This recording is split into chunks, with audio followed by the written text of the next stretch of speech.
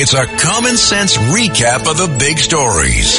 It's Katz and Cosby on 77 WABC. Senator Al D'Amato. Senator, before we get to you, I just want to get your reaction. This news just coming in that Rite Aid plans to shut down hundreds of stores as it is planning to file for bankruptcy. And boy, they have taken such a huge hit with so much shoplifting as so many stores across New York and the country have gone through it. Well, it's a shame. It underlines something that is taking place with not the big names, but maybe more important than the big name brand stores that are closing down, is the mom and pop stores, the stores that people work, entrepreneurs who are being robbed, beaten, and the criminals who come in and rob and beat them get away. Most of the time they're not arrested. When they are arrested, they're not held. They're not charged with anything. It's incredible. And so, yeah, you're going to see this continue, and there'll be more stores and businesses to close down because of the crime that's taking place, because of the district attorneys like Bragg in New York City, who don't care about protecting the honest citizens, of the business owners, of the people just walking to work, of our kids going to school. It is outrageous, and it does relate to crime, to criminal activity, the loss that is incurred upon the businesses. And this is a striking example. I'm shocked to think that Rite Aid, which is the drugstore which I use in Long Beach, that they're closing. And what does that do to the rest of the community when you have these vacancies?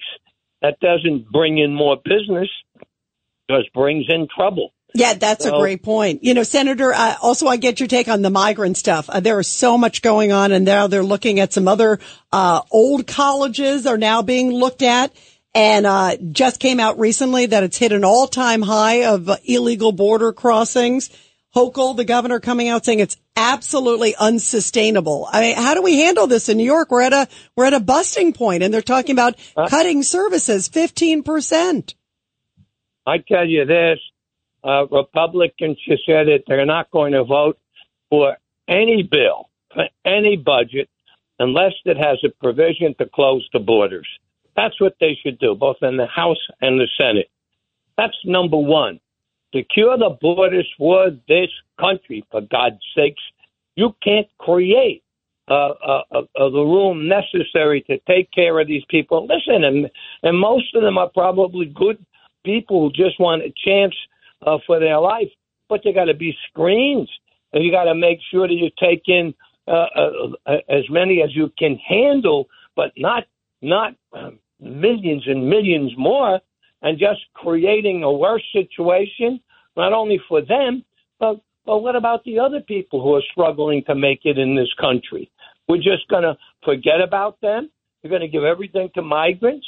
You're not going to get those people who are looking for a job, who are here, who are American citizens, and who are struggling to make it.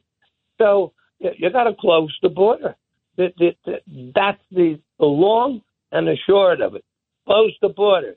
And I have to tell you, I'm going to start speaking up and telling members of the Congress, the Republicans, don't vote for continuing to run the government unless you agree to close the border. And that's what we should be doing. But there doesn't seem to be any will, Governor Patterson. So, Senator, based on who runs the House these days, that would immediately create a problem to try to settle a budget issue because Republicans are in the majority there. Yep. And they should get together, the five jackasses that don't want to do anything, and they should say, okay, tell you what, we'll go and we'll continue for 30 days. But at the end of 30 days of funding, we are not going to support, not just 5 of them, all of them. We're not going to support any additional spending unless there's provisions in to close the border and secure this country. That's what they have to do. And the Democrats have to do the same thing. And I ask you, Governor, what reason does Sleepy Joe have, the President of the United States, to keep open borders? I haven't the slightest idea. What the hell is going on in this country?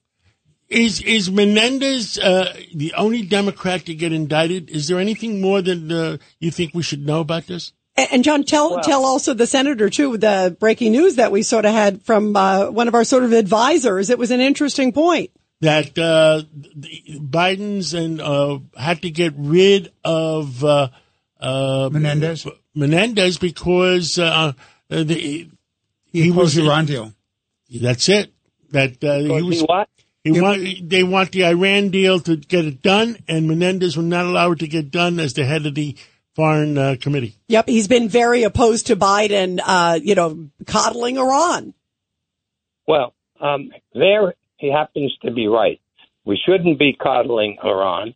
That's a mistake.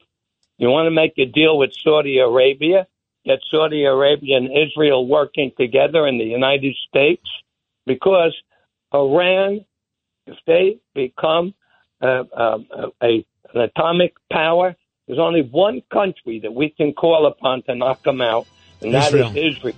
And the combination of Israel with Saudi Arabia and the United States, we make that area secure. And that's a way to stand up to the Russians. And that's a way to send a message to the Chinese.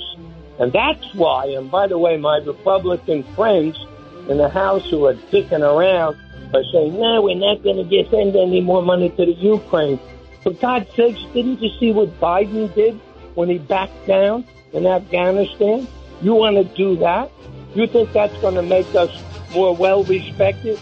Our allies in Europe are worried about us now. We're out of time. Senator, thank you. Have a great weekend, and look forward to talking to you again soon, Monday, Tuesday.